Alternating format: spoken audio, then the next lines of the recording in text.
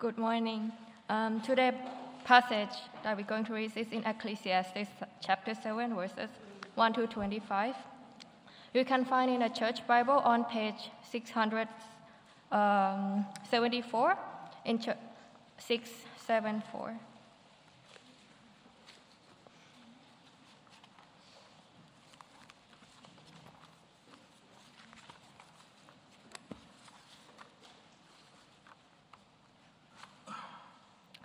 Ecclesiastes chapter 7, verses 1 to 25. A good name is better than fine perfume, and the day of death better than the day of birth. It is better to go to a house of mourning than to go to a house of feasting, for death is the destiny of everyone. The living should take this to heart. Frustration is better than laughter, because a sad face is good for the heart. The heart of the wise is in the house of mourning, but the heart of fools is in the house of pleasure. It is better to rebuke a wise person than to listen to the song of fools. Like the cracking of the thorns under the pot, it is the laughter of fools. This too is meaningless. Extortions turn a wise person into a fool, and a bribe corrupts the heart.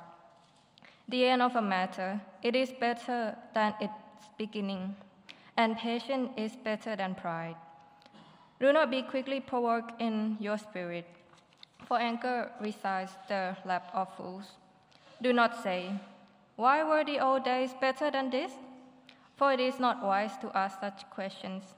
Wisdom, like an inheritance, is a good thing, and benefits those who see the sun.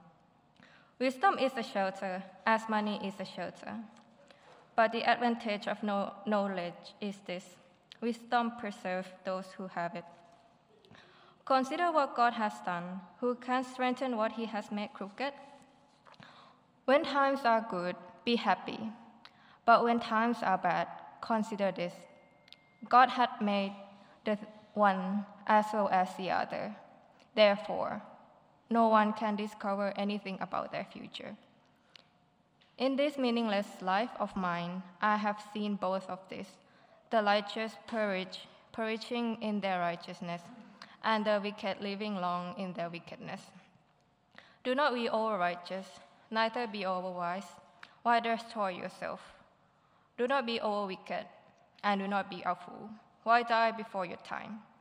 It is good to grasp the one and not let go of the other. Whoever fears God will avoid all extremes. Wisdom makes one wise person more powerful than 10 rulers in a city. Indeed, there is no one on earth who is righteous, no one who does what is right and never sins. Do not pay attention to every word people say, or you may hear your servant cursing you.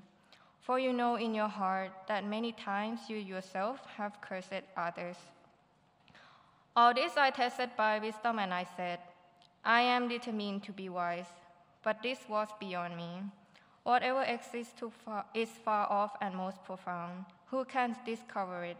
So I turned my mind to understand, to investigate, and to search out wisdom, and the scheme of things, and to understand the stupidity of wickedness, and the madness of folly.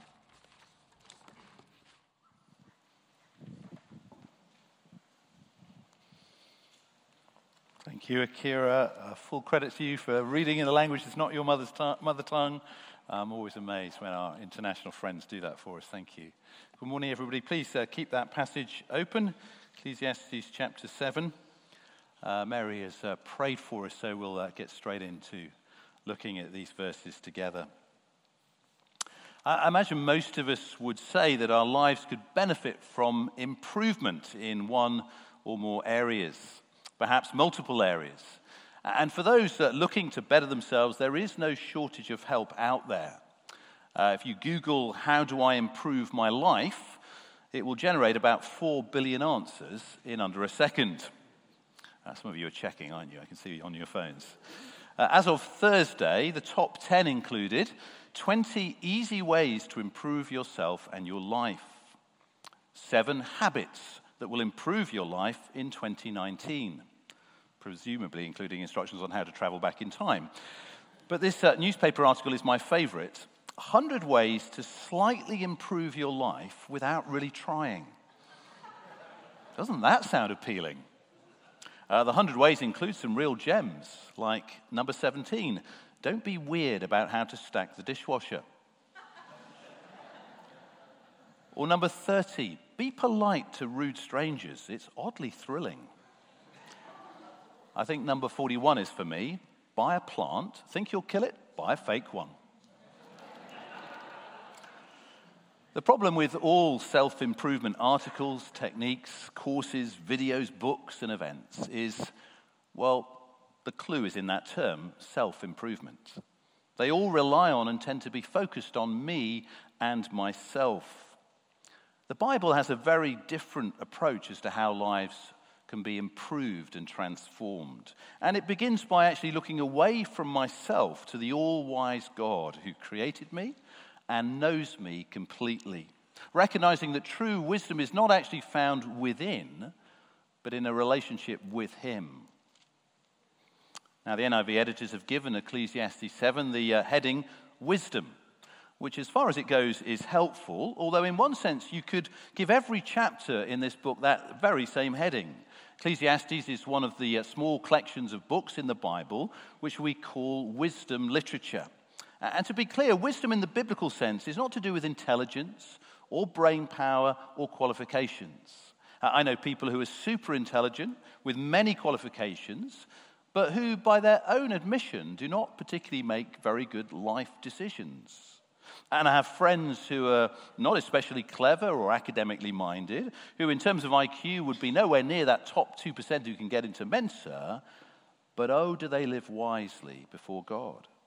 Rather like the apostles Peter and John, described in Acts 4 verse 13 as unschooled, ordinary people. But what marks them out is that they've been with Jesus, the radiance of God's glory and the exact representation of his all-wise being. Right at the heart of Ecclesiastes chapter 7, the teacher is very clear on the benefits of wisdom. If you look with me, please, at verse 11, he says, wisdom, like an inheritance, is a good thing and benefits those who see the sun. If someone was to leave you their house or their entire fortune, perhaps, in their will, I guess not many of us would say that is a bad thing. Of course, we'd grieve their loss, but we'd still say that an inheritance is a good thing. But actually, wisdom is even better than an inheritance. Verse 12, wisdom is a shelter as money is a shelter. There is a sense, isn't there, in which having money or owning property gives some protection. So in a cost of living crisis, people who are fortunate enough to have savings or investments are to some extent shielded from financial hardship. But, end of verse 12, the advantage of knowledge is this: wisdom preserves those who have it. More literally, wisdom preserves the life of the one who has it. Isn't that fascinating? Money can certainly help you in a crisis, but it cannot actually preserve your life. Wisdom can. Now, by its very nature, wisdom literature in the Bible doesn't always break down into easily discernible sections. It can seem to meander around into various topics and sometimes appears to jump jarringly, quite randomly. And I think one of the reasons for that is that our own lives are often like that, aren't they? Sometimes we have seasons where we lurch from one crisis to the next. Other times everything seems to be going really well for us, and then suddenly, bam, health scare, redundancy notice, relationship problem.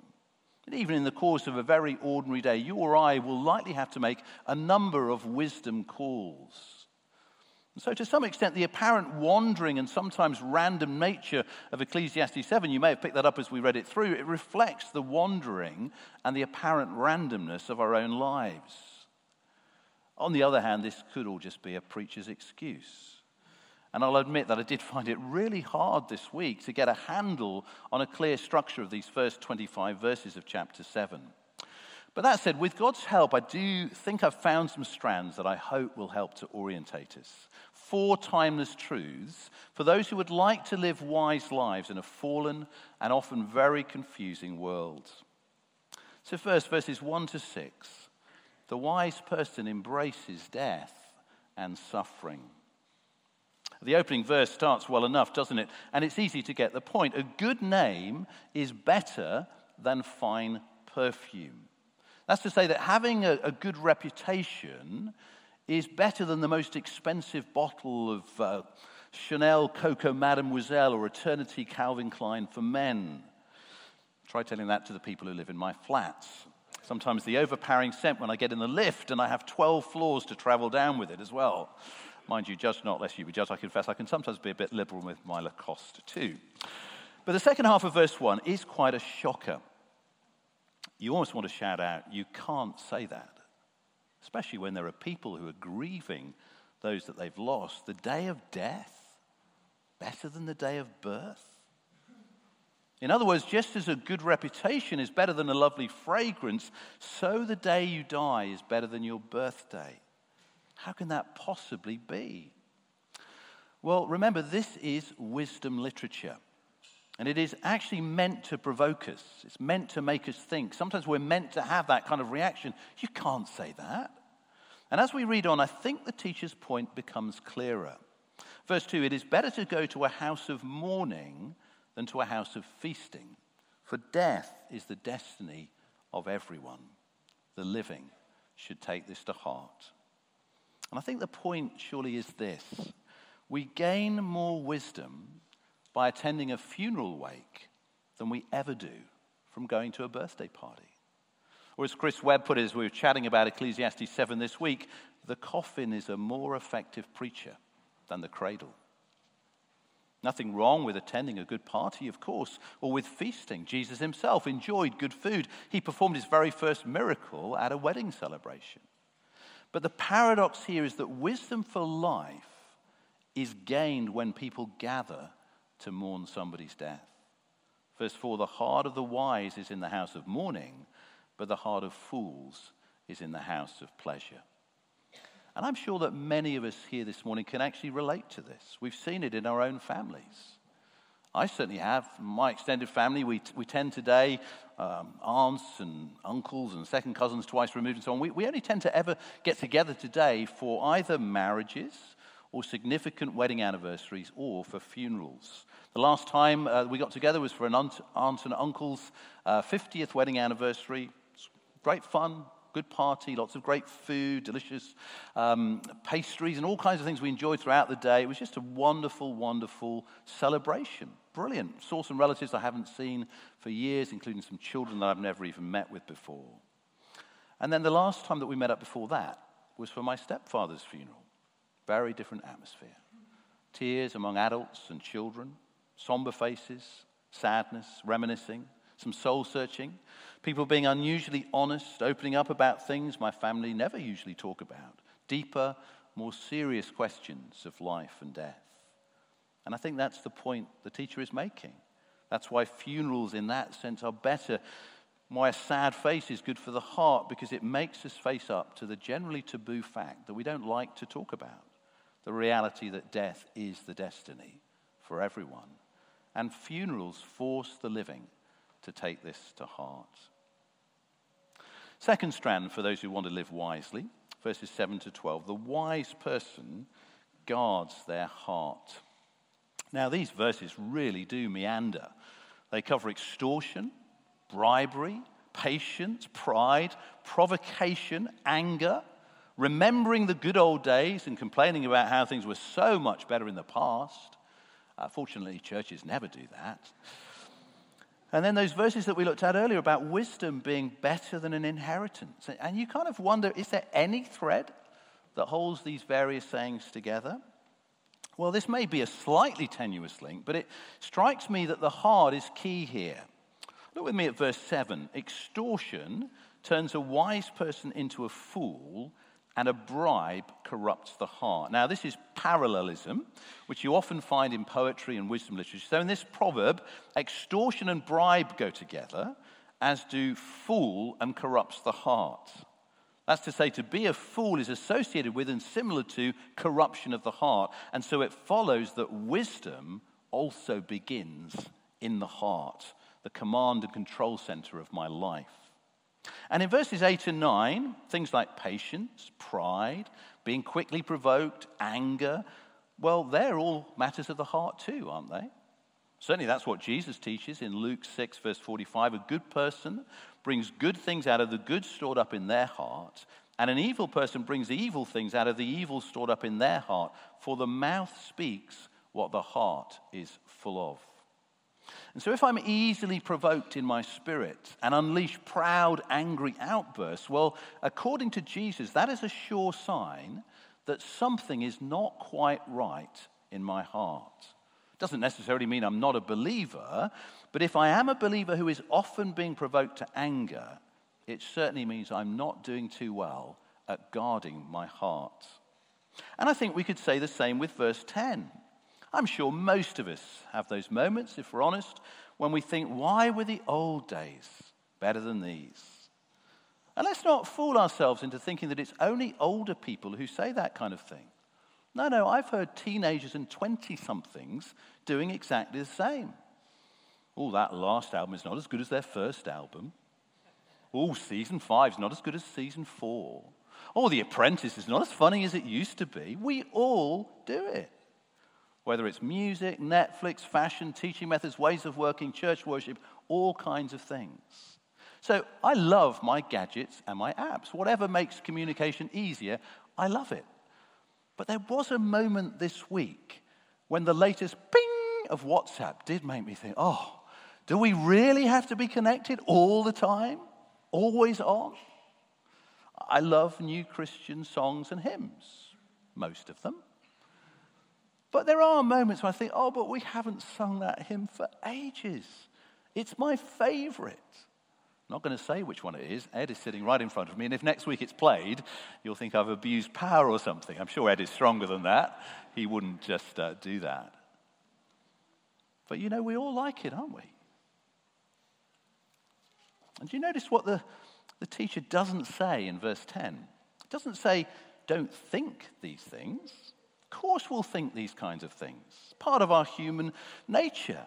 We all have memories, don't we, which by nature are linked to the way we used to do things, or to hymns that we used to sing, or to things that we used to enjoy in the past, in the good old days. You remember the good old days when a preacher had 45 minutes at Above Bar Church? Some of you are not convinced those were the good old days. Some of you are, I can see. Now, it's not wrong to think that, even to enjoy and replay those good memories. No, but verse 10, it is not wise to ask such questions. In other words, it's not always wise to speak out what's in our hearts. Some things are better left unsaid because they could unintentionally imply criticism. Or in the church, they may make me or others miss what the Holy Spirit is doing among us today. You know, Paul shares with the Philippians a very wise principle for life. One thing I do, forgetting what is behind and straining towards what is ahead, I press on toward the goal to win the prize for which God has called me heavenward in Christ Jesus. Now, I know that has a particular context, but I do think it's a wise principle for life. Forget what is behind, strain towards what is ahead. We've already touched on verses 11 and 12, but again, if we allow money to be more of a shelter than it ought to be, if we forget that wealth and riches and things and property are unable to preserve our lives, well, it's a sure sign again that our hearts are not right, that we've begun to trust in our wealth rather than in Jehovah Jireh, the God who provides. Proverbs 4 verse 23 says this, above all else, guard your heart, for everything you do flows from it. Or another translation says, for it is the wellspring of life. But how do we guard our hearts? How do we do it? Well, here are 3 suggestions, things that I've found personally helpful, not revolutionary, but biblical and effective. First, pray daily. Ask the Holy Spirit to help you seek the Lord with all your heart. Ask him perhaps to pinpoint and search out idols or potential idols in your heart, people or things that are in danger of becoming more important to you than your relationship with the Lord Jesus. Do as Jesus says, watch and pray so you do not fall into temptation. Father, deliver me today from anything or anyone that might lead me away from undivided devotion to you. Second, listen to Scripture. Saturate your heart and your mind with God's word. Store it up within you so that just like Jesus, when temptation comes, you have God's word to hand. No time to look up a Bible when you're in the midst of temptation. You want it in your heart. Psalm 119 verse 9 says, how can a young person, or indeed an older person, stay on the path of purity? By living according to your word. I seek you with all my heart. Do not let me stray from your commands. I have hidden your word in my heart that I might not sin against you. Thirdly, spend much time with other believers. It helps us to guard our hearts. We all need that biblical one anothering that keeps us on track. Build one another up. Spur one another on. Speak the truth to one another in love. Encourage one another, and so on.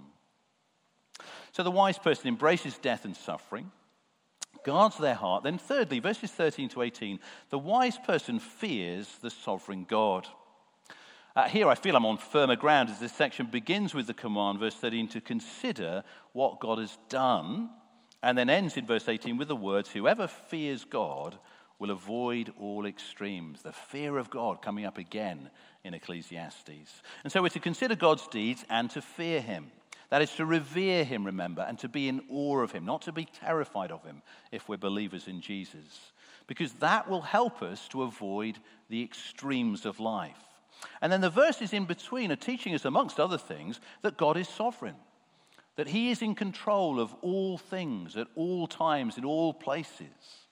And that he cannot be manipulated to act according to how I think he ought to behave. And so, end of verse 13, who can straighten what he has made crooked? I don't know if you've ever tried to straighten a banana. Not sure why anybody would. But it would be folly, wouldn't it? Because God has sovereignly designed bananas to be curved. I know there are some straight ones out there, but generally they're curved. Try and straighten a curved banana, you're likely to end up with banana mush. It's not going to work. Much more seriously, in terms of God's sovereignty, verse 14, when times are good, be happy. But when times are bad, consider this. God has made the one as well as the other. Therefore, no one could discover anything about their future. How do you react, I wonder, when you go into a time of trial and testing? Difficult time. I'm sure we've all had them in various different ways. Sometimes I think we can be too quick to blame the devil when things go wrong in our lives or in the church. We say things like, oh, Satan's having a right go at me, or the enemy is at work. And of course, at times we may well be right. But we need to remember that as Christians, we are not dualists. That is, we don't believe that God and Satan are equally powerful beings fighting it out in the heavenlies for supremacy. No. That battle has been won. Yes, Satan has power for sure, but he's already been defeated by Jesus on the cross. And anyway, all of his evil activities always under God's sovereign control. First chapter of Job teaches us that very clearly. Now, it is a hard truth, of course it is. But we need to be clear in our mind as believers in Jesus that Satan can only ever act under authority from our sovereign God. And so as the psalmist says, Psalm 31 verse 15, my times are in your hands, good times and bad times. God is always at work, even through the most terrible circumstances, for the ultimate good of those who love him. And what is that ultimate good for which God is working together all things? It's that we be conformed to the image of his Son, made inwardly like Jesus. And brothers and sisters, for all of us at one time or another, that is going to be a painful process because we're so unlike Jesus inwardly. It's going to take time. Sometimes it's going to hurt. And you notice verses 15 to 18 don't shy away from touching on that age-old question of human suffering and the apparent injustice of it all. Why is it, verse 15, we so often hear of the righteous perishing in their righteousness and the wicked living long in their wickedness? Why is it that decent, godly people who do good sometimes suffer so much, while others who have no regard for God, no concern for other people, why is it that they often seem to get away with murder, sometimes quite literally? And we might think, well, perhaps if I try harder to be good and if I fear God more and I grow wiser, perhaps if I do that, God will then bless me and take away all my suffering. But then comes the wisdom of verse 16. Do not be over-righteous, neither be over-wise. Why destroy yourself? It's not easy, you see, this wisdom thing. I think the idea there is don't try to be super righteous or super wise. Don't pursue extreme righteousness and wisdom. Rather like the Pharisees, you remember in Jesus' day, who were ultra diligent in their righteousness, even to the extent of giving God a tenth of their herbs on the kitchen windowsill. That's how righteous they were. Now, the warning sign that you're crossing over into extreme righteousness is when you start to look down on others and judge them in your heart. They're not as godly as I am, not as passionate, not as committed. The danger with the super righteous is that they start to think God owes them, that their extreme righteousness can force God's hand. But no, he's sovereign. He cannot be manipulated like that. But then in case you're tempted to think, well, what's the point of trying to be godly at all then? I mean, I try to do the right thing. God doesn't answer me. Life doesn't get any better. I may as well eat, drink, and be merry, for tomorrow I die. No, verse 17, do not be over wicked, and do not be a fool.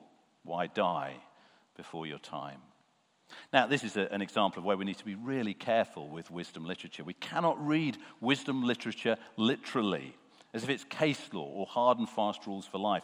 Do that and you might think, oh, so it's okay then, is it, to have just a little bit of wickedness every so often? Go off and indulge in a bit of sin? Well, no, of course not.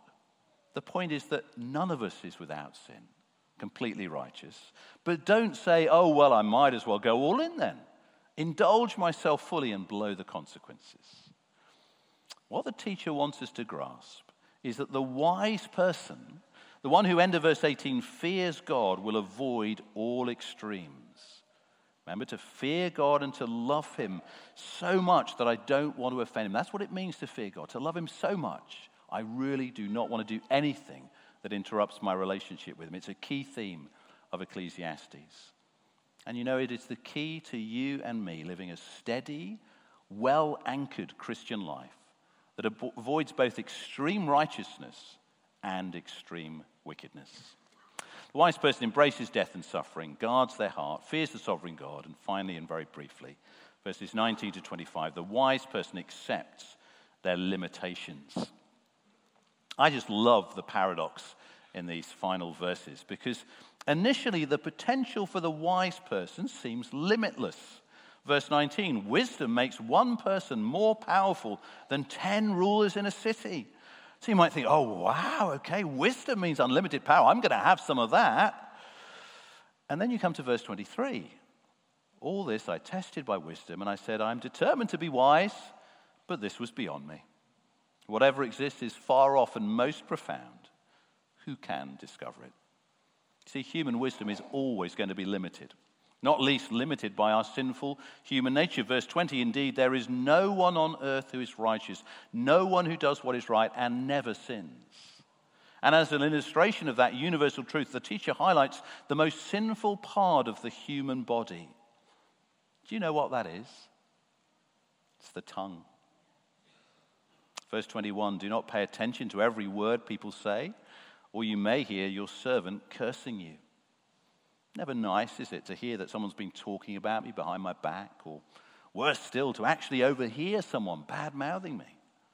Which is why the wise person doesn't pay attention to every word people say and doesn't get caught up in this endless cycle of worrying what people might be saying about me, not least because the wise person is well aware of their own limitations and knows that their own tongue is far from blameless. Verse 22, for you know in your heart that many times you yourself have cursed others. You remember what James says in the New Testament? Consider what a great forest is set on fire by a small spark. The tongue also is a fire, a world of evil among the parts of the body. It corrupts the whole body, sets the whole course of one's life on fire, and is itself set on fire by hell. Wow. Wow, powerful words. Strong warning. And yet, wonderfully, There is someone who is completely righteous, not limited at all by sinful human nature, not limited in his wisdom, someone who is full of grace and truth, has never once spoken a wrong word, even when people insulted him, falsely accused him, ridiculed him, mocked him, humiliated him, and then finally crucified him like a criminal. What did he say? Father, forgive them, for they know not what they do. And if you trust in the Lord Jesus Christ and in his death on the cross, every careless word you have ever spoken can be forgiven, along with every other way in which you and I have fallen short of the glory of God. And this perfectly wise, sinless man, at the end of his famous Sermon on the Mount, he offers this word to the wise. Therefore, everyone who hears these words of mine and puts them into practice is like a wise man who built his house on the rock. The rain came down, the streams rose, and the winds blew and beat against the house. Yet it did not fall because it had its foundations on the rock. Forget self-improvement. Build your life on the wise words of Jesus and put them into practice, and you will escape the flames of hell and be taken when you die into the eternal, glorious, majestic presence of the all-wise, perfect King.